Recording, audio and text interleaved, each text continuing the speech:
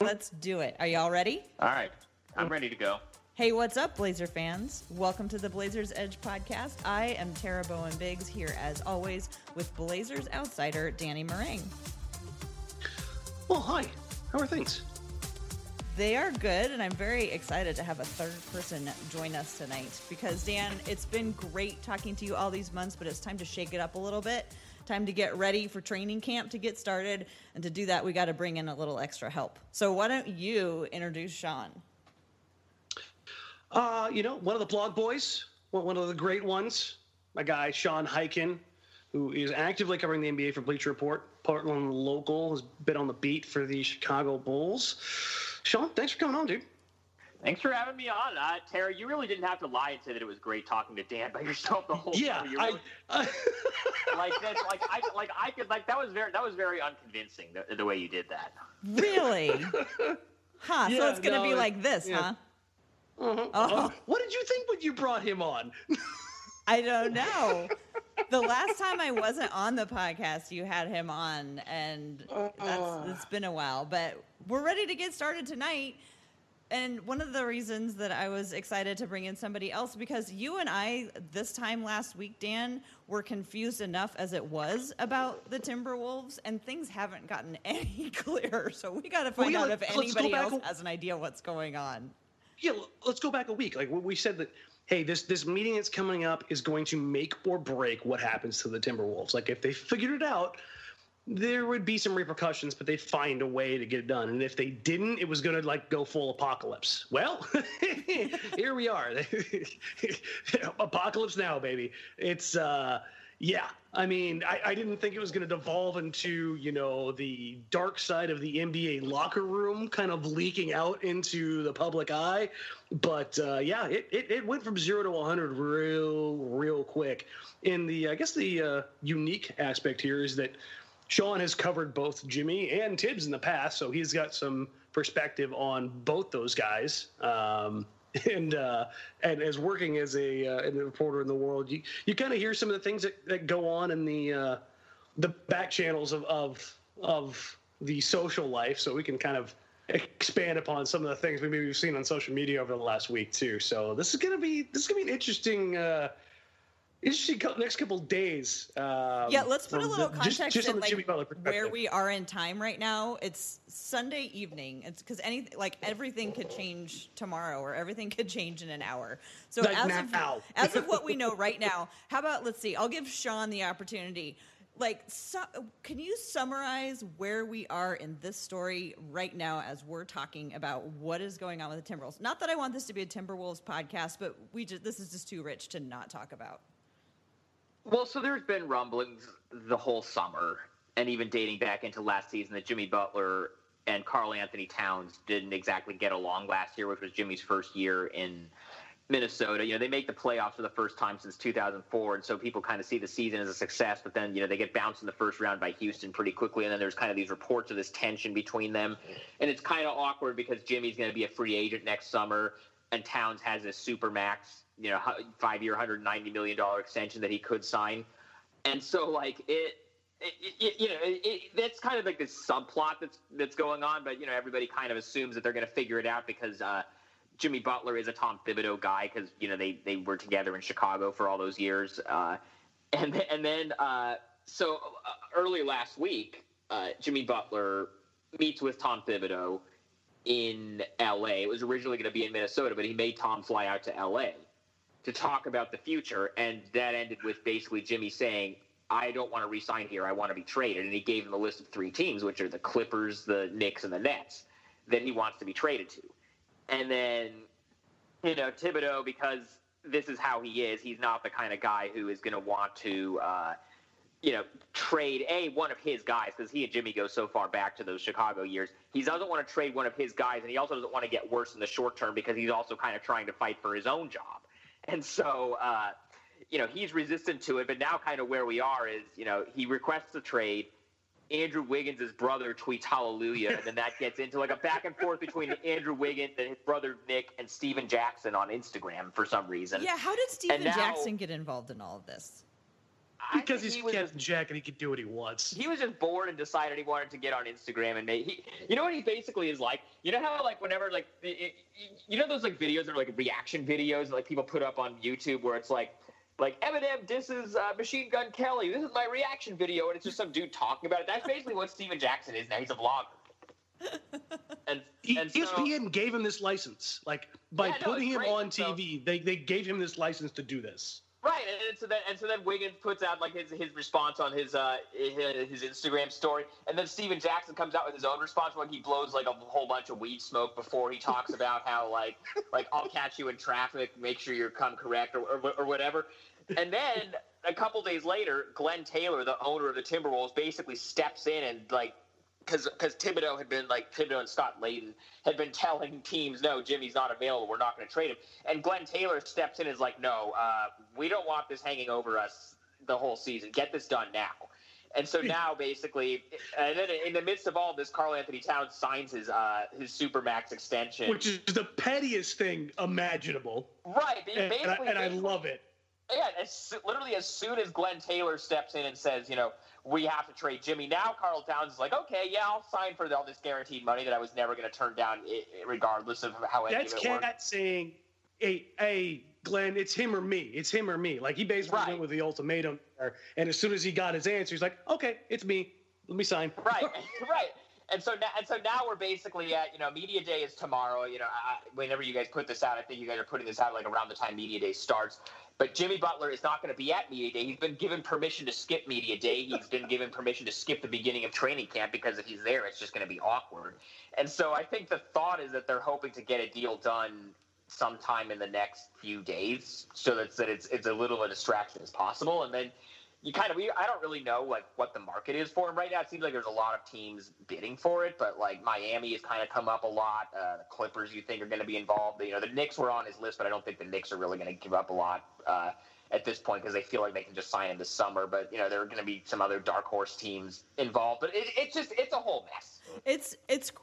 It's really something. I've so many questions and so many thoughts on it. But one of the questions that I have for you, Sean, is.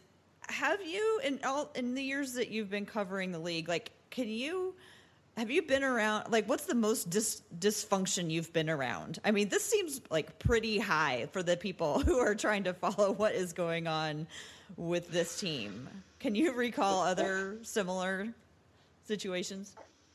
Well, as far as teams that I've covered, by far the most dysfunctional one was 2 seasons ago, which was my last year on the Bulls beat, the 2016-17 season, which was the Rondo Wade Butler year. This is in January of that year. They blew a 10-point lead in the final 3 minutes of the game to the Hawks. And then after the game, Dwayne Wade in the locker room basically says, some of these guys have to decide whether they want to win. Basically just like he rips all the young players on the team. And Jimmy is like listening to him at the edge of the scrum while we're in. And then we go to Jimmy.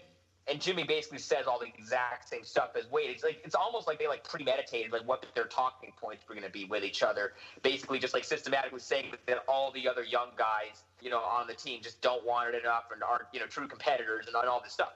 And so then over the course of that night, some of the young guys like Jerian Grant and Isaiah Cannon and Bobby Portis are tweeting in defense of themselves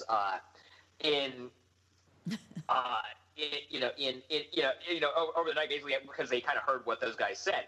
And then the next day, Rajon Rondo puts out an Instagram post that's of him, a picture of him with Kevin Garnett and Paul Pierce from when they were on the Celtics together. And it was this whole thing about my vets didn't call out their teammates and pass the blame off. It was a whole thing. He basically just ripped Jimmy and Wade for basically for ripping all the young guys. And then, the next morning at shoot-around, Jimmy and Wade both kind of came out and said, we shouldn't have done this through the media or whatever. But they all kind of deflected it. And Rondo comes out and he's like, yeah, I said what I said. I don't hide from any of it. I don't regret any of it, which was just the most classic Rondo response. And then that night, Hoiberg says, we're going to punish these guys. They're going to Jimmy Butler and Dwayne Wade aren't going to start. And so they don't start. But then they just come off the bench at 5 minutes, and then they play their normal minutes the rest of the rotation. It was it was not a good look really for anybody except for Rondo. Rondo's the only guy that came out of that whole thing looking good. So I don't recall hearing much about that team afterwards. So I mean, that team did not flourish under under those situations. They made the playoffs. They would have beaten the Celtics in the first round as the 8th seed if Rondo hadn't broken his thumb. So do you think that was the weirdest team? Do you think that this beef that played out, do you think it affected on court?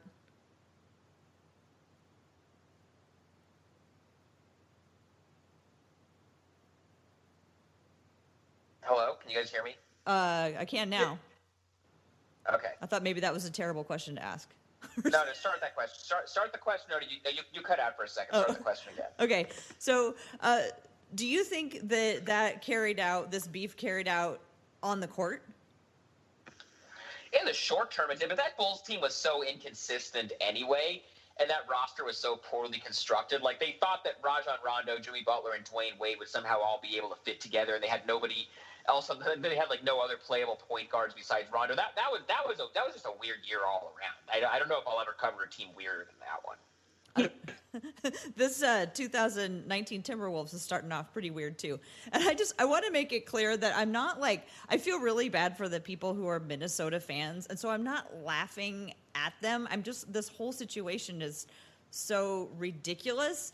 And it's so much it's so typical of the NBA that at any moment we could be all of a sudden blindsided by some crazy story just like this. You know what I mean? It's like, I feel like we're always sort of right on the edge. Like every fan base is sort of always right on the edge of something just going completely sideways. Like we never would have predicted this, what happened to San Antonio happening to them. And if it can happen to San Antonio, it can happen to anybody. Okay, so basically the whole idea of that Bulls team, that 2016-17 Bulls team that you covered, Sean, I mean, that team was kind of a throwaway team. It was kind of a transition year, whereas this Minnesota team was – they're supposed to be building towards something. Like Jimmy was supposed to be the guy that they had the foundation upon that provided the things that Wiggins was probably, in all honesty, supposed to provide alongside Cat. And, I mean, they gave up Dunn. They gave up Markkanen. They gave up Levine.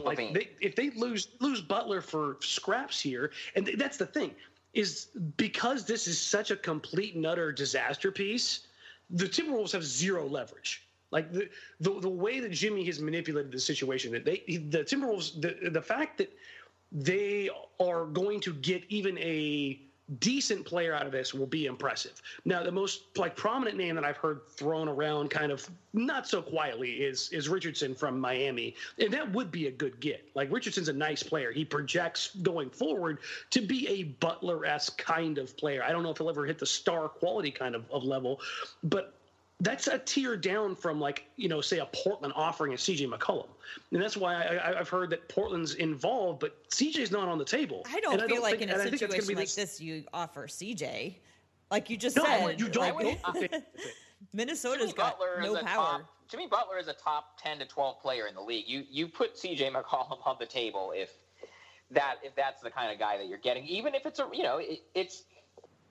if you were Portland, if you were going to make that trade, it would kind of be the same gamble that the Raptors just made in trading for Kawhi Leonard. Basically, they're going to, they just ran back the team that they had for all those years. They had a really good regular season and then fizzled out in the playoffs. And then they basically said, okay, we're going to take a swing. We're going to trade our, beloved, one of our franchise guys for Kawhi Leonard. He didn't say he wants to re-sign here, but we're going to see if it works. If he re-signs long-term, great. We'll keep going forward with this core. If not, maybe we'll just blow it up and rebuild. I feel like with the Blazers, the play would be you take a huge gamble. You trade CJ for Jimmy Butler because otherwise you're running back with basically the same team that you had last year, except you don't have Ed Davis anymore. You have Steph Curry and who else did they sign? They signed somebody else this summer. You got Stauskas. Yes, Stauskas, right? Yeah. That's your team. Like your ceiling is basically what they were last year, which is a decent regular season team that loses in the first round. So if you trade for a guy like Jimmy Butler, he fits better next to Damian Lillard because he's a better defender. You can play him in some interesting combinations with Aminu, and in the front court you can play Jimmy at some 4 if you want to, and he's another guy who can make plays. It would be an interesting fit. So you take that gamble on him deciding that he wants to stay. If he decides to leave, then maybe you look at, okay, do we trade Dame and rebuild? that would kind of be the gamble that you make. Now, I'm not at all surprised that Neil Olshey is not interested in trading CJ for this, because then, the downside of if this doesn't work, then he would have to, he would maybe have to rebuild. He doesn't want to do that. But if Portland is involved and CJ isn't on the table, like what is the trade? Like I know Jimmy's value isn't very high right now because the Wolves have no leverage with Glenn Taylor basically coming out and saying you have to trade him in the next couple of days. But like, what are they going to trade? Like Evan Turner and Myers Leonard for no. There's no trade that makes sense at all for the Timberwolves that doesn't involve CJ. Both from a money standpoint and from a talent standpoint. I'm totally on board with the idea of CJ for Butler makes sense talent wise, the shape of the team, all that stuff. But I don't think if you're Portland, you go to the Timberwolves with CJ. Like I don't think you need to make the Godfather offer. I think you need to understand, and the GMs. I mean, they're talking. They know what offers are on the table. So I think you start. With the appetizer. I mean, you got to see. You don't come with the best offer right out. For somebody like Kawhi, I can see that happening because obviously Kawhi's younger and he's a better player than Jimmy. I mean, Jimmy's a fantastic player, but yeah, Kawhi, I mean, you start with if Kawhi's on the table, you start with CJ. Like I get that, the younger, better, all the things that go along with that. But if you're Portland, like. I don't think it's a great package, but I think they could put a package together of Harkless and Aminu, one of the young kids, and a first-round pick. And I think Minnesota has to at least listen, depending on what else is on the table. If Miami's offering Winslow, Richardson first, and then the salary filler necessary to make that work, that's probably a better package because Richardson's got the most upside probably of anybody that I've heard mentioned so far. But like I said, I don't feel like the grand offers are out there, and I look at it more like how OKC and Indiana work their deal, where Oladipo is the Richardson in this case, where you're looking at a young kid or younger guy who's got a ton of upside who maybe in Minnesota flourishes, and who also already signed a big contract, so he's locked up long term. Yeah, I mean, to me, it looks like that's the kind of deal that Minnesota's probably going to opt for, but I think Portland could at least get Minnesota to go, okay, I'm listening, but beyond that, I'm not certain that they have really the ammunition to really make anything happen without adding CJ.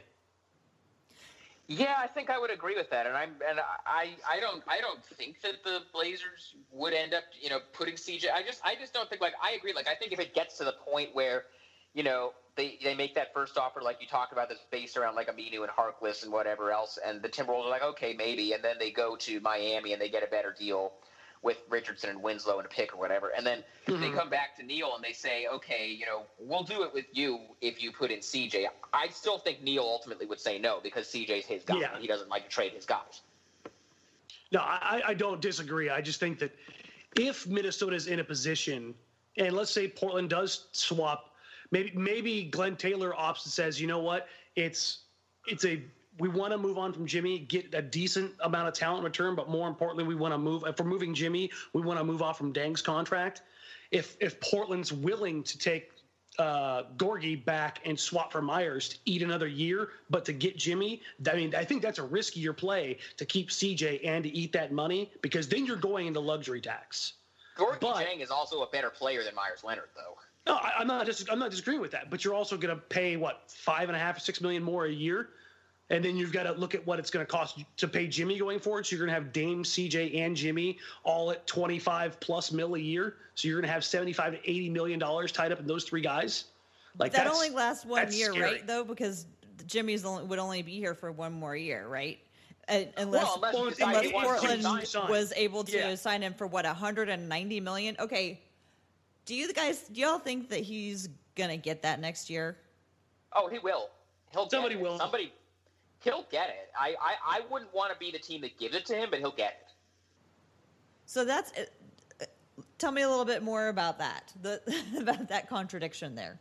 Why will somebody give it to him if you don't think that he's? I mean, it's not. I don't want to say worth it, but things seem a little risky right now, especially with his age.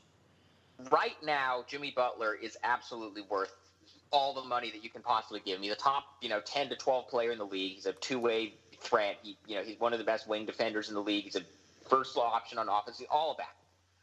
He is, I think he's 29 now. He's almost 30. If you look at the history of guys who have played a lot of minutes under Tom Thibodeau and just kind of, in that kind of environment, guys, Luol Deng, Joakim Noah, those types of guys, when they get on their third contract, they don't age well. So it would be a situation where you give Jimmy that 5-year deal. The first 2 years are going to be great because he's still going to be this max guy playing at this level. And then the last 2 or 3 years of the deal, it's going to get kind of ugly because you're going to be paying him $40 million or 35 to 40 million for his ages, 33, 34, 35 seasons. And that's going to get a little ugly. That's the part of it that I would not feel great about. But the other thing is, like, the other side of it is, like, if you're a team like the Knicks or the Nets or the Clippers that don't really get big free agents, and you can get a guy like Jimmy Butler, who is, as of right now, a top 10 or 12 player in the league. It's kind of the same. It's kind of the same dilemma that the Rockets had when they were re-signing Chris Paul, or when the Grizzlies were re-signing Mike Conley a couple of years ago. Where if you're a team like that, you're not going to get anybody better than that, in free agency. So if you can sign the guy, you deal with the back end of the contract being not aging well to get the guy who's really good right now. If you're trying to win right now. And if you're the Blazers, like, Damian Lillard has 3 years left on his deal. After this year, he'll have 2 years left on his deal. You want him to be happy long-term, and the way to make him happy long-term is to say, look, we're serious. We're going to pay Jimmy Butler to stick around. We're going to spend money to stay competitive while you're in this window, because then maybe he'll want to sign an extension, because you don't want Dame to end up just, deciding he wants to trade and him wanting to leave. Like that. That's kind of how it works.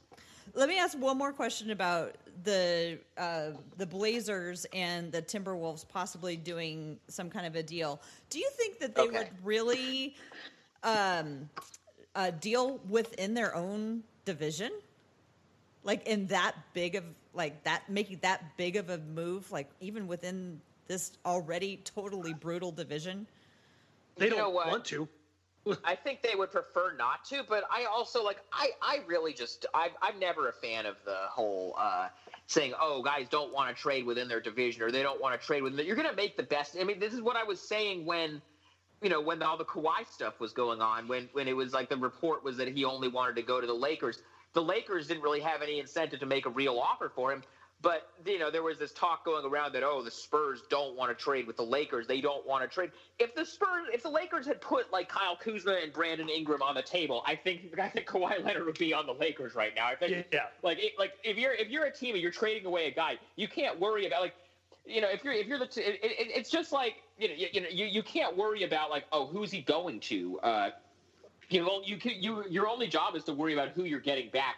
Now, as far as not wanting to trade, I realize it's kind of not the same thing, because it's more of a personal thing, and it's more of like, and they weren't in the same conference. But I was shocked when the Bulls traded Jimmy to the Timberwolves in the first place, just because of how ugly things were at the end between Bulls management and Tibbs.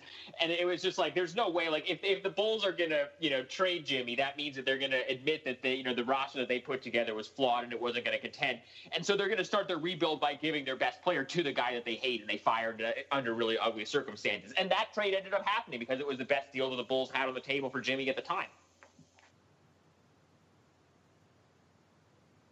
No?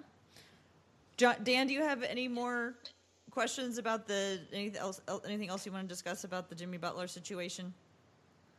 Not really, because it's such a weird situation, and there is a little bit of personal. Well, not only that, there is some personal stuff, I think, still between the Timberwolves and the Blazers. So if you think back, there were some lawsuits and things. Oh, I mean, like over all the Martell Websters. Yeah. Wait, can you explain a little bit what lawsuits? Yes, I mean, you take this one, Sean.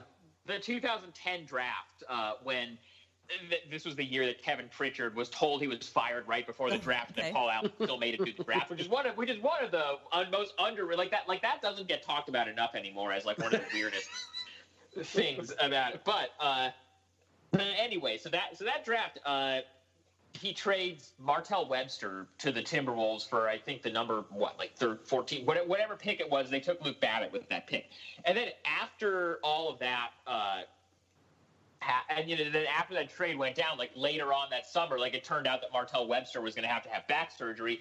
And so then, the people with the Timberwolves were accusing the Blazers of being misleading with his medicals and selling them damaged goods on purpose, and that was a whole thing. And then I think the fact that another part of this also, like there was more stuff later on, like a couple of years later when the Timberwolves gave that offer sheet to Nicholas Batum that Portland ended up matching, but like that was a thing where like. And where did Brandon Roy go? Yeah, Brandon Roy. That was the other one I was going to bring up that same summer. Like he goes. Soda and that kind of messes with his medical retirement with the amnesty money and all that, and their insurance's ability to pay it off. So there is some history, but I don't think at this point that would really factor into it. Like I think if the Blazers come with the best offer for Jimmy Butler, then the Timberwolves aren't going to not take the best offer they can, because I mean this is such a disaster for the Timberwolves already, just with the way everything played out. They need a win, Right, and I mean, if you get a guy like C.J. McCollum, like let's say that the Blazers end up coming with C.J. I don't think that's going to happen because as we talked about, I don't think Neil's going to do that. But let's say that is what comes out of it. That's about the best way you can save face if you're Minnesota. You can say, look, C.J. McCollum, he's an all-star caliber, 20 points a game scorer. He's going to be the new, backcourt guy to put alongside Wiggins on the wing, and then Towns in the front court, that's something you can sell to the fan base as, hey, this was a disaster, but at least we got like a star level player out of it. That's a win for them. But I don't think they would walk away from that just because like Martell Webster's back was messed up 8 years ago or whatever. I just always look at it and go, never underestimate the pettiness of the NBA. Yeah, but like I mean that was 8 years ago, and Instagram didn't even exist back then. The Suns traded Steve Nash to the Lakers. Like that's like that. This true. This stuff happens. The Cavs traded Kyrie Irving to the Celtics after they had just played in the conference finals, when they knew that was the biggest threat to them in the playoffs in the East. They're going to take the best deal that's available to them. Well, I can't wait to see how this all turns out, and you got to think it's going to be soon. And then the question... I would be shocked if it wasn't within the next 72 hours that a Jimmy trade gets done. I was going to put it at 48. Yeah, I thought it was going to happen before the weekend was over. And if you're making me guess where he goes, I don't have inside information about this. If I had to guess, I think Miami is probably the team that does it. I think because the other thing is you think about okay, maybe the Clippers, but if you're talking about teams besides I think the Portland thing is a long shot. I know they've been kind of talked about as a team that's interested, but out of the teams that are seriously thought of as being really in the mix, Miami has the most. I made this point on Twitter earlier. Miami has the most incentive to actually not lowball them and actually give them a real offer, because the Knicks and the Nets and the Clippers and all these other teams that might want to sign him, Philly, whoever, they're all going to have cap space next summer, so they can all sit back and say, hey, we don't need to give up stuff for him because we can just go after him in the offseason. And if he wanted to come here now, he might still be interested next summer. Now, if you're the Heat, they're not going to have cap space next summer. They're kind of capped out. They have all these long-term deals with Josh Richardson, Tyler Johnson, Whiteside, Dragic, Kelly Olynyk, whoever. They have all these long-term deals on their books. They're not going to have cap space. The only way that they're going to be able to get a player of the caliber of a guy like Jimmy Butler is to trade for him. And so they kind of have to be if we're going to take a swing and get a star like that, this is our chance to do it. And so they might be more inclined to actually step up and give a competitive offer. And the thing is, with Miami being the landing spot, you've got Wade on his way out, and Wade and Jimmy are tight. They're Marquette guys, play together in Chicago. They vacationed together when Jimmy got traded to Minnesota. They're very close. Yeah. And then you throw in the fact that it's, number one, it's Miami. Number two, the money's better in Florida than anywhere else in the country. So you get all the tax breaks. Florida and Texas both have no state tax. So, I mean, if you were to look at all of the reasons that stack up, and then basketball-wise, Miami's always kind of there. And if you're playing for a Pat Riley franchise, I don't think you're ever going to have a team that's going to be out there where Jimmy's going to be you aren't competing enough. That's the thing, and that's the thing. Like, and whenever anybody asks me what the what the source of all of this tension is between Jimmy and some of the young guys, I covered Jimmy for 4 years in Chicago, and none of what's going on in Minnesota at all is surprising to me from the standpoint. I mean, the way that Jimmy's wired, Jimmy is like, out of like the all-star guys in the league, like the all NBA type of like players, Jimmy is kind of unique in that he was the only one of these guys. Because if you look at who like the top players in the league, it's like Kevin Durant, LeBron, Steph Curry, Anthony Davis, whoever, all these guys, they were all like superstar recruits from the time they were like 12 years old. They were all like these huge AAU guys. They all had these huge scholarships. They were all high draft picks. Jimmy Butler played at junior college before he got the offer from Marquette. He was the 30th pick in the draft, and he basically worked his way up from being like a fringe role player to being, a top 10 type of guy in the league, like an all-NBA type of talent. And he was a 75th rated shooting guard in the state of Texas his senior year of high school. Yeah, exactly. Like he went from and his whole upbringing. Like, you guys know all about his upbringing. He was basically homeless when he was a teenager, and then he basically worked his way up from that to being the level of NBA superstar that he is right now. And he looks around and he's like, if I'm working this hard, why isn't everybody else working this hard? And so he's kind of wired like Kobe in the sense that he works harder than anybody, and he doesn't really have patience for anybody who doesn't work as hard as he does. And so, whether this is fair or not, when he sees Karl Anthony Towns playing Fortnite after a loss instead of watching film, like that's something that he doesn't really respect or have any patience for. Whether you can say what you want about like, they're kids, they want to play video games, it's fine, but like to Jimmy Butler it's not fine because he worked as hard as he did to get where he is, and he just doesn't understand why everybody else can't work as hard as he can. That's why he and Thibodeau are so tight, because they're wired the exact same way. And so you go to Miami, like that's exactly a good point about that, because like Pat Riley, Eric Spoelstra, like the whole quote unquote Heat culture, like Udonis Haslem is still there as far as like that's going to be the kind of culture and the kind of environment that theoretically Jimmy's going to thrive in. Yeah. I'm really anxious to see how Karl Anthony Towns plays next year. I'm really anxious to see if like that unleashes him or if he just kind of continues on in the same vein as he goes now.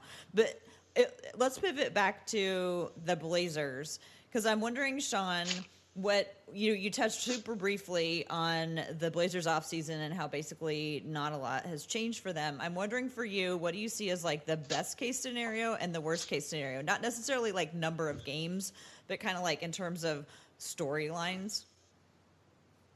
I mean, I think they could be a 5, 6, 7 seed in the East, or in the West rather, where they make the playoffs. I don't think they're going to have another run where they get to the 3rd seed in the West. Like, I think it's pretty clearly they're behind at this point.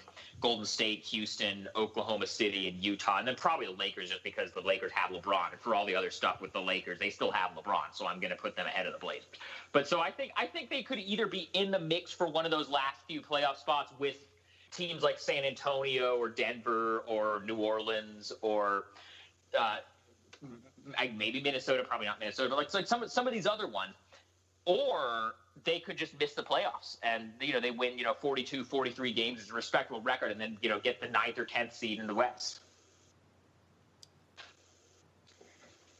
What do you think? And do you think that because one of the things I've been sort of fixated on the last few weeks is the trying to figure out the schemes that the Blazers have been playing consistently for like the last 3 years. Like, they've been playing, in my opinion, a very similar type of ball every year.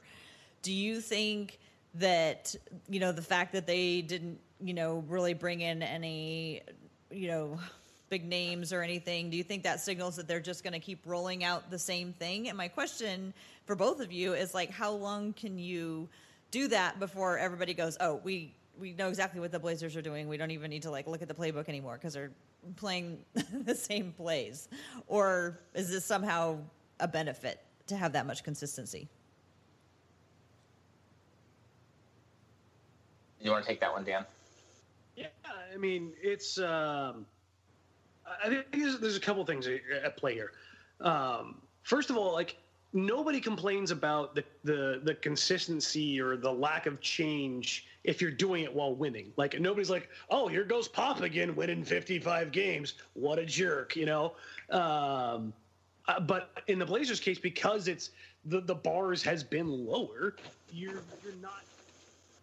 I'm not like looking at it like it's this wonderful thing, but because they're stuck in personnel wise, it's really limited to what they can do. I wrote about it this week, like a couple of different storylines going into preseason.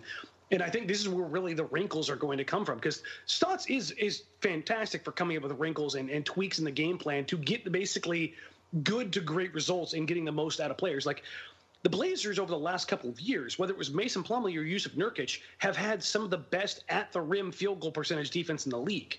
Like the fact that you can do that with both Mason Plumlee and Yusuf Nurkic says, I think, more about the system than it does about those individual players to a certain respect.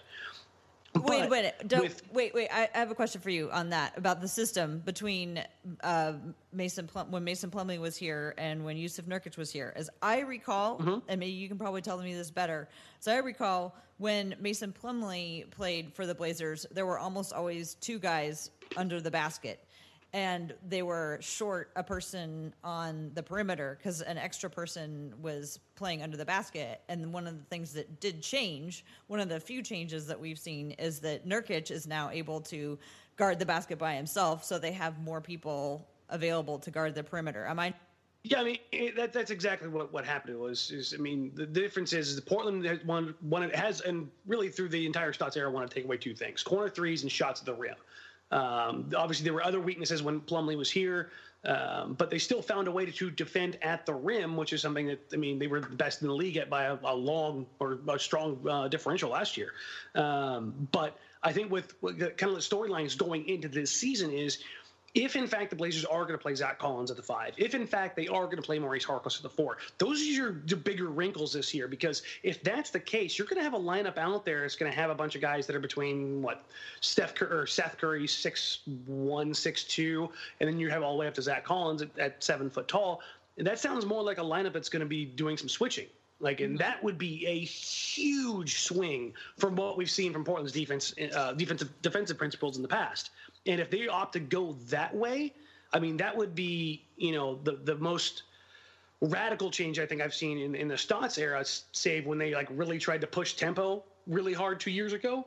And other than that, I think with Stotts, you're getting what you're getting. You're getting those successful results, and they just find ways to do it by plugging in different personnel, because the system is kind of what it is, and it's been effective and successful. So why really mess with it? But you're thinking more switching might be the wrinkle this year, but it's not because our personnel their personnel has changed that dramatically, but they're now adding switching. And if they do add switching, that's a pretty big change, even though the personnel stayed pretty consistent. Yeah, just by virtue of adding Collins, because Mason Plumlee tried to do that to some extent. I mean, he was much more willing than I'd say Yusuf Nurkic, which means you're going to have two different, very, very, very different styles of defense between Nurkic and Collins. Collins is going to, in theory, offer you the flexibility to make something happen as far as switching on the perimeter, whereas Nurkic is going to be much more of the ice defense that we see, or that we've seen for the last few years. Yeah, I've been thinking about that a lot too. Sean, what do you think about the continuity and just the way Coach adds wrinkles here and there, or maybe might make a wholesale change?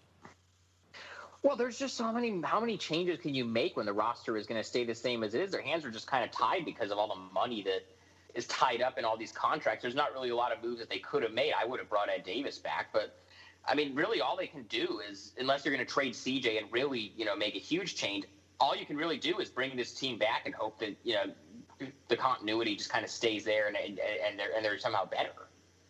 Mm-hmm. Dan, I had a question for what? Dan, can you hear me? Yeah, I can hear you. I can always hear you. Well, you were so quiet. You're so uncharacteristically quiet. I'm not uncharacteristically quiet. I've given mine, so this is going to be the worst podcast for Dan to edit. I know, and I'm like, I don't know why Tara's deviating from what she normally does. When there's silence, she normally steps right in with another question. All right. I'm leaving it there for you. Like, take it. Okay, I thought of another wrinkle that Stotts might try this season, and here is what it is. I'm wondering what you guys think. So I was doing a piece about the Blazers' transition offense and just trying to figure out, okay, like how little of it was there, and trying to just see what stories the numbers told. So I was trying to figure out with the personnel that were lost this season, Napier gone, Connaughton gone, a couple of guys who did participate in what little transition there was, like who's going to step in for those and fill those roles.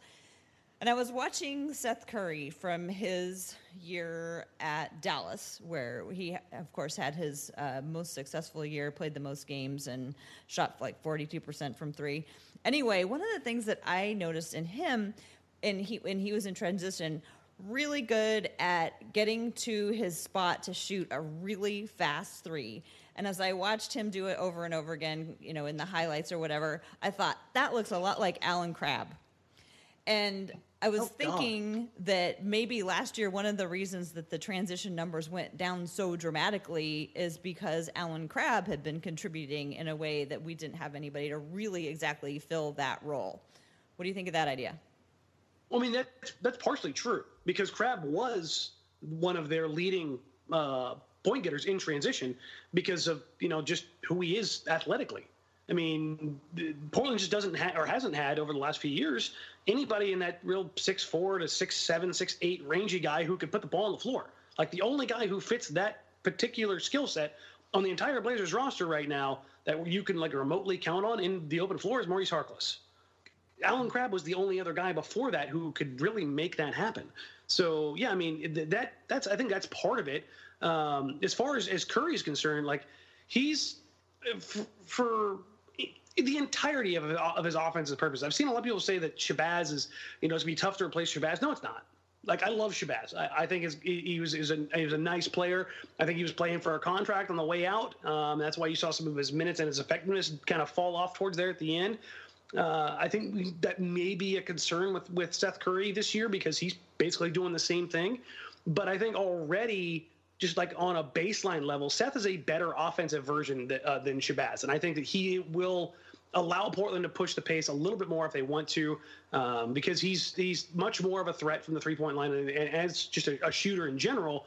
And I think he's going to have a greener light than Shabazz with the second unit than Shabazz ever did.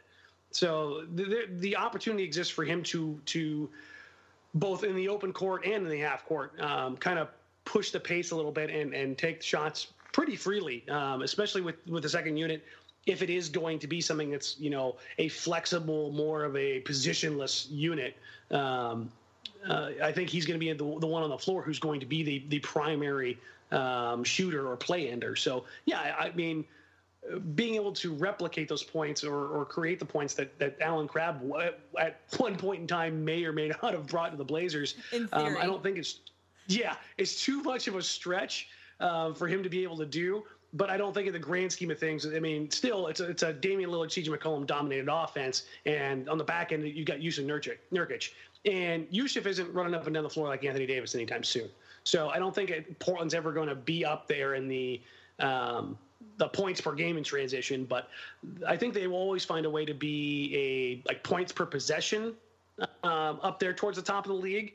So when they get their opportunities, they'll capitalize on them, but they don't create them and they don't really look to find them all that often. But if you wanted to look for like the candidate that's most likely, it's going to be Harkless, because if you put Harkless at the 4, then yeah, there should be a mismatch for him. And that's where I think the people who really want to see Harkless do well this season, that's where he has the opportunity to shine, is if he is playing at that stretch position or flex position, and he's given the opportunity to run the floor and take another bigger, maybe slower, lumbering guy at the 4 out of position.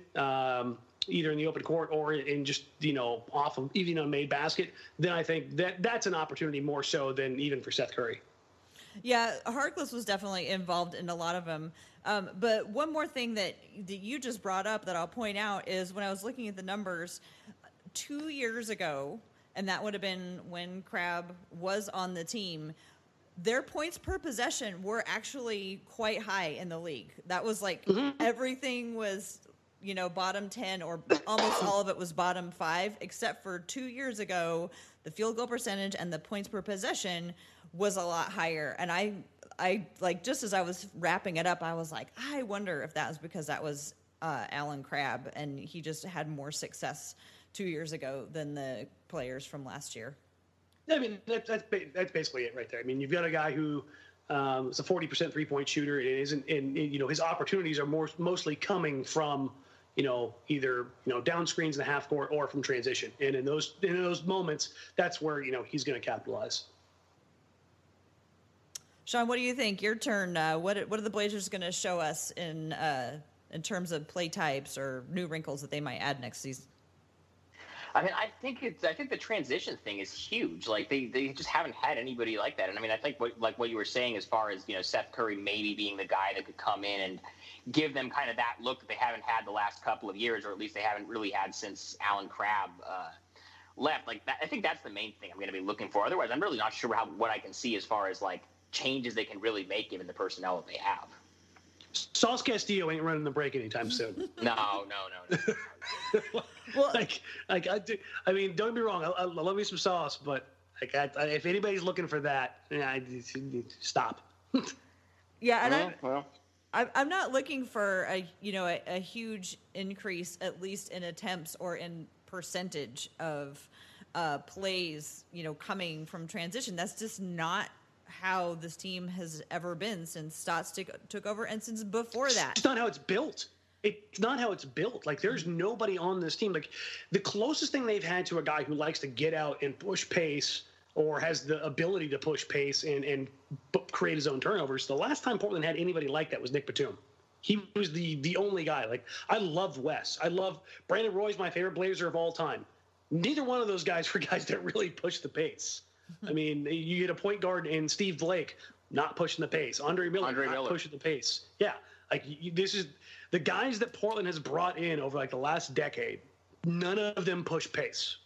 Do you guys know the last how time they've built? The last time the Blazers were in the top 10 in transition or in fast break points?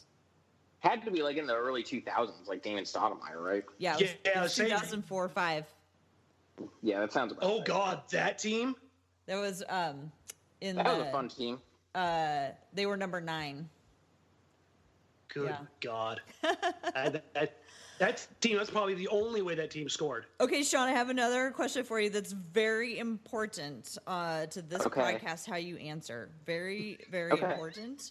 And this is about the future of Zach Collins. Is he going to be more like Rasheed Wallace or Kevin McHale? Dan wants to know. Is he ever going to get 41 technical fouls in a season? That's what I want to know. All right, he's a little gritty. If he did that, I would reverse my position on Zach Collins. You would be showing up and bringing him his coffee every morning. Is he gonna threaten a referee out on the loading dock after a game? I'm just gonna go with towel in somebody's face. I get what you're going for with this question, but nobody's ever gonna be like Rasheed Wallace. Yeah, no. But seriously though, what do you think that we might see? What's a reasonable expectation, do you think, for next year from Zach Collins? Given the major change of no Ed Davis. I think he's pretty clearly a rotation big at the very least. Like I think he's a guy you saw during the New Orleans series. He did a better job of staying on the floor against Anthony Davis than pretty much anybody else in the front court that they had out there. He's a guy. Obviously, he's a rookie. He's still getting better. He's going to still make some mistakes. He was a rookie last year, rather. But I think he's a guy who has looked at times like he belongs out there in the NBA. He can step out and shoot it a little bit. I think he's. I don't know if you can say, this is definitely your starting center going forward, but I think he's at least a third big. You could comfortably throw him out there and say, okay, he can be your third big. third big as in all bigs, or third big as in center? No, as in all bigs. Okay. No, as in all bigs. Okay. So that's pretty. And he could become a starter too. Yeah, and all this talk about, let's see, what did they say that they were going to use him for over the summer? One of the earlier press conference was that they were going to use him more down low on the block. Yeah, they said they were going to put him closer to the rim. That was the thought. They didn't really specify anything more than that. But what do you think the tea leaves say about that, Sean? Well, I mean, I think when you have a center who can step out and hit a three, like that's the way the league is going. Unless they want to just completely zig while everybody else is zagging, like you kind of have to let him play to his strengths a little bit. So I'll be interested to see what they, whether they actually stick to that, or whether it's one of those things where, like they say, the first couple weeks of the season, oh yeah, we're going to play him closer to the rim, and then as the season goes on, they just kind of drift back out to what he was normally doing. I really liked what you said earlier, Dan. Like I said, I've been thinking about it a lot. The fact that they're going to have two really different styles of play, probably based on their center. They're going to have the Jusuf Nurkic lineup, and then when Zach Collins come on, they're going to be really doing something different. And I guess it's going to be predicted on who they're playing, whether or not they want to use it, Myers Leonard as another big body to come in after Nurkic to play that style, or I guess Zach Collins and maybe somebody else playing another small center. I don't know. I think it'll be interesting to have different options. Yeah, they have different options, but they're also like really limited because the only two like quote unquote centers they have are Jusuf Nurkic and Myers Leonard. Mm-hmm. Now you could say that the Collins can in theory play it. Sure, fine, okay. Beyond that, like the next big is Caleb Swanigan, then Jake Layman. Like that is your front court. So you've got some mix and match, like some different styles, some distinctly different styles, but you're limited in how you can mix and match them. And so I think those are going to be like the big unique storylines, I think, for this season, because the depth is so shallow there. But I just want to kind of wrap this one up because we're going a little long with how technology is working right now, but I want to get to the media day stuff because I know, Sean, you're going to be there tomorrow. That is the plan. What are the things that you look forward to from not just this media day, but like media day in general? Like, do you sit there with a bingo board counting all the cliches, or? Oh, absolutely. Who's in the best shape of their life? Who's really, my favorite one is everybody saying like, oh, I worked on my 3-point shot this summer. Like every big man says that, or every single like thing is like, is like, there's so many that you can say like, oh, I'm just really happy to be in this situation. It's just like, the NBA draft combine, which is an event I cover every year. There's like cliches where like every team's beat writer is going to ask how they think they'd fit in with this team. And the answer is always, oh, I think I'd fit in great with that team. There's just certain standbys that you're always going to see at training camp. Like, we just think we're really going to, I'm going to really take the leap this year. Or, I put on this much muscle, muscle watch, shout out Lane Whitaker. Like that's always a big thing. Do you have a go-to question on media day? Yeah, that's exactly what I was going to ask. I'm not really out here asking like those types of, like I'll always, like if I have somebody that's like I'm trying to write about that I have a specific thing to ask them, that's kind of more the direction I go. I'm not really big on asking questions in the big group sessions. Who asks the best ones? Yeah. I haven't been to a Blazers media day yet. Actually, like the previous media days, I've been in Chicago, so I guess we'll have to wait and see. Oh yeah, you can compare and see who has better food and who's faster and more efficient getting everybody in and out. Yeah, exactly. Yeah, we'll see how that goes. So when you look at tomorrow, and again we're recording Sunday night here, so media day is tomorrow morning. What are the things that you're hoping to gain from the first real media availability of this team this year? Honestly, just some sense of, what the plan is as far as, are they going to just, we were talking about the continuity earlier. And I mean, obviously Terry's not going to talk about, strategy or lineups in the first day of training camp, but I want to know what their plan is. Like, do they really think just, we're going to run this back? This team that we have this year is going to be, I want to know kind of what they think about, the how competitive the East or the West is still, after, especially with LeBron coming to the Lakers, all this kind of stuff, like, and, these moves that everybody else made. Like, I really want to see how they see themselves. And it's like, do they really think they're going to be the 3 seed again if they just keep the same team together? Or I'm just really curious to see how Neil Olshey tries to spin it. I bet I wouldn't be surprised if we heard from the players still smarting from the playoffs. Ed Davis. No, from the playoffs. I think that. Oh. I think that really. I think the way that the season ended, had a huge impact on them, and I hope every one of them comes out saying, "We got a lot to prove after what happened in the playoffs last year." I hope everyone. I mean, I'm guessing that those guys are so competitive that they've probably been thinking about that all summer. I wonder if they mention it. Yeah, I mean, I'm sure they will. There's always, like, if you want to talk about just like questions you want to ask guys about the summer, there's all this weird stuff with Dame, or just the funny stuff with like the breaking news about different reporters going to the Athletic, or his workout videos that he like posted as like a parody of the workout videos, or like CJ's podcast thing with Kevin Durant and all that. There's going to be more lighthearted stuff that media day is kind of the time to get all that stuff out of the way before everybody's really just focused on basketball. I remember a couple years ago, it wasn't on Media Day, but it was like on the first Courtside, or the show that they would host once a week throughout the summer, and they'd get coaches or whatever to come on. And the one right before Media Day, this totally stuck in my head. They had Terry Stotts on, and they were like, "What you going to work on this year, Coach?" And he said that they were going to be working on defense, and he said super casually, he said, "We're going to work on going under screens some more. We're going to do some switching. We're going to stay in our shell," which I imagine are probably 3 like pretty standard things. But for some reason that really stuck with me because they were like super specific. And those are actually things that I saw develop throughout the year. So I hang on like every word that Stott says, because I think that he absolutely says things exactly like that are so straightforward that you just almost kind of think, well, duh. But then like they actually are what he goes out and does. Like the night that he doesn't like to give away too much of his game plan though. Like there will be times where we'll be at a game and they'll say, "So who's starting tonight?" and he just like won't even tip his hand. Mm-hmm.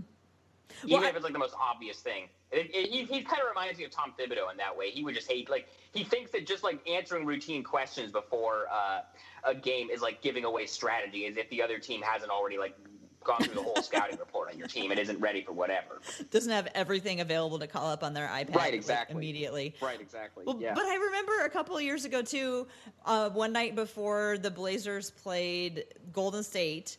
And this was a game that the Blazers ended up coming out and like beating the socks off them. It was like a January game or something. And somebody said, "Coach, what's the key to winning this game?" And he goes, "Well, we're going to outscore them." But like that's exactly yeah. but it was one of the but it was so clear that what he meant by that is like we're putting our entire offense out there, and defense will happen when it happens, but we're concentrating on just racking up as many points, more points than they are. Which I thought was like, right. It sounded like such a not actual answer, but I think that was exactly what his plan was. Troll right. Stotts is my favorite Stotts. Dan, are you? Yeah, no, he has that side. Oh no, he can flip into the Belichickian curmudgeon better than almost any coach in the league. Like Tibbs has the crown. There's no doubt about it. Well, that's just how Tibbs is, like for real. Yeah. That's what I mean. And Pops is more of a gimmick than anything else. But Stotts knows how to turn it on. At the end of, there was a little consternation at the end of the season, some in the middle of the season, about Stotts' position. I'm looking around and seeing what's going on in Minnesota, and I'm suddenly not that worried about Stotts. Do you guys think Tibbs sticks around Timberwolves? I think he'll coach the rest of the season, and then he's gone next summer. Yeah. Well, because what are they going to gain from firing him now? Like this whole thing is such a mess. If you're going to fire him, you do it today or like tomorrow. Yeah, you right do it after now. they trade Jimmy. That's when you do it. You don't go into the season and then they got off to this kind of underwhelming start when there was all this drama. And now we're going to I think he's going to last this coming. I think he's going to coach this whole season, and then he's going to get fired like the day. It's going to be one of those ones because they're not going to make the playoffs. Like you know how like when this year, like the night that of the last night of the regular season, like the last game ends, and then Jeff Hornacek gets fired by the Knicks, and then Frank Vogel gets fired by Orlando. Tibbs, I think, is going to be like one of those first ones, like right at the end of the regular season. It's going to be the tweet that's going to be already scheduled tweet ready to go, like from Woj. Yeah, 11:59 p.m. Yeah, Tom Thibodeau has been fired. I just can't believe with the state of things, and with him being both the general manager and the coach, and having they're going to strip that title away. They're going to strip the GM title away. They haven't yet. Well, this whole thing is just, this is a point I've been hammering over and over again the last few days. This is like this whole mess that the Timberwolves are in is why you cannot make the coach also have personnel control, because if you're a coach, especially when you're a guy like Tom Thibodeau, whose entire coaching philosophy is we have to do every single thing and put every single thing out there every single night. When you're a coach, your job is to win that day with the players you have. When you're the GM, your job is to be like, what's our draft pick situation? What's our cap situation? Like, what's our long-term outlook going to be? They're opposite jobs. And the other part of it is that, when you have, a player that, you see every day in practice as the coach, you're so emotionally invested in them that even when you should trade them. Like, I remember this, my first year covering the Bulls in 2013-14, the year that Derrick Rose tore the meniscus in like 10 games into the season. Like, it was pretty clear like they weren't going to contend that year after that injury happened. And so in January, they traded Luol Deng to the Cavaliers. And you could just tell the next morning at shoot-around, Tibbs was so just demoralized about the trade. And he was saying like, it's a business. We have to put the best. Like, you could tell he just was not happy about the trade. Objectively, it was exactly the right trade to make because, they had to get under the luxury tax. He was going to leave that summer anyway. Like, it was a smart trade to make at the time. But if Tibbs had been the one making the trade, he wouldn't have made the trade because he's too attached to Luol Deng. And so you can't have it unless it's a situation like the Spurs. Like, the Spurs are such an exceptional case because basically Pop just sits back and is like, completely trusts R.C. Buford to do the day-to-day stuff, and then Pop just has a say in things before they pull the trigger on stuff. That's the only way that can work. But if you look at like how it went with Stan Van Gundy in Detroit, how it went with Doc Rivers with the Clippers, how it went with Mike Budenholzer in Atlanta before they brought in Travis Schlenk last year, like it's like you can't have the coach also have personnel control. And I think this whole Tibbs thing, maybe Tibbs stays as the coach. And the Woj story from yesterday said that Glenn Taylor had been thinking about firing Scott Layden and making some changes in the front office. If Tibbs is going to stay on, you have to strip him of the personnel control. But is he going to be willing to do that? I don't know. It's going to be a whole thing to see. It is going to be a whole thing to see. And like I said earlier, my heart and sympathies are with the Timberwolves fans because, they should have been, flying high after making the playoffs. And it's just one of those things, a reminder about how quickly things can change. And, that'll there, but for fortune, go you or I, right? Yeah, I took the under on the Blazers. With this deal, if it does go through and Butler goes to the Eastern Conference, I'm going to regret taking the under because that's a couple more wins for Portland at the bare minimum. Yeah. Yeah. Well, maybe one team might not be so competitive in the Northwest Conference. Maybe. Yeah. We'll see. Then there's the other three that the Blazers still have to contend with. Well, should we go ahead and wrap it up? Dan, Any other questions for Sean while we've got him? No, nothing that I can say on air. that kind of sums up my relationship with Dan at this point. Yeah, we talk about a lot of stuff. Nothing you can say on air. Yeah. All right then. Well, Sean, you want to tell folks how they can find your work? Yeah, follow me on Twitter at Highkin, which is just my last name, Highkin. Everything I tweet, or everything I write, I'm going to tweet it out. So you just catch me on there. I'll be around. I'll be at Media Day tomorrow, tweeting out quotes and pictures and all that kind of stuff. Excellent. You can find me on Twitter at TCBBiggs. You can also find the Women's Hoops and Talks podcast at Hoops and Talks on Twitter. And that's about all the exciting. Oh, I just finalized all of the dates for the upcoming Women's Hoops and Talks meetups. Yes. For the entire season. So I've got those on Twitter, and I'm about ready to start pushing out some more information about. The first one is going to be on October 27th. The Blazers are taking on Miami. So there will be more information coming out, and we're going to get together and watch the first Women's Hoops and Talks meetup game of the season coming up soon. Dan, take us out of here. All right, folks, you can find me on Twitter at DMarang, on Instagram, everywhere else for your social media needs at DMARANG. You can also find me, Joe Simon, Shane Brennan, every game night, pre- and post-game show on NBC Sports Northwest. We've got some cool stuff coming up. Again, I can't talk about it until we make the official announcement, but look for some stuff heading into the preseason here. Other than that, just want to thank Sean for joining us. We'll have some more stuff, obviously, from Media Day tomorrow. In the meantime, folks, stay tuned. We'll have some more stuff coming up as we head into the season. Thanks for listening. Bye.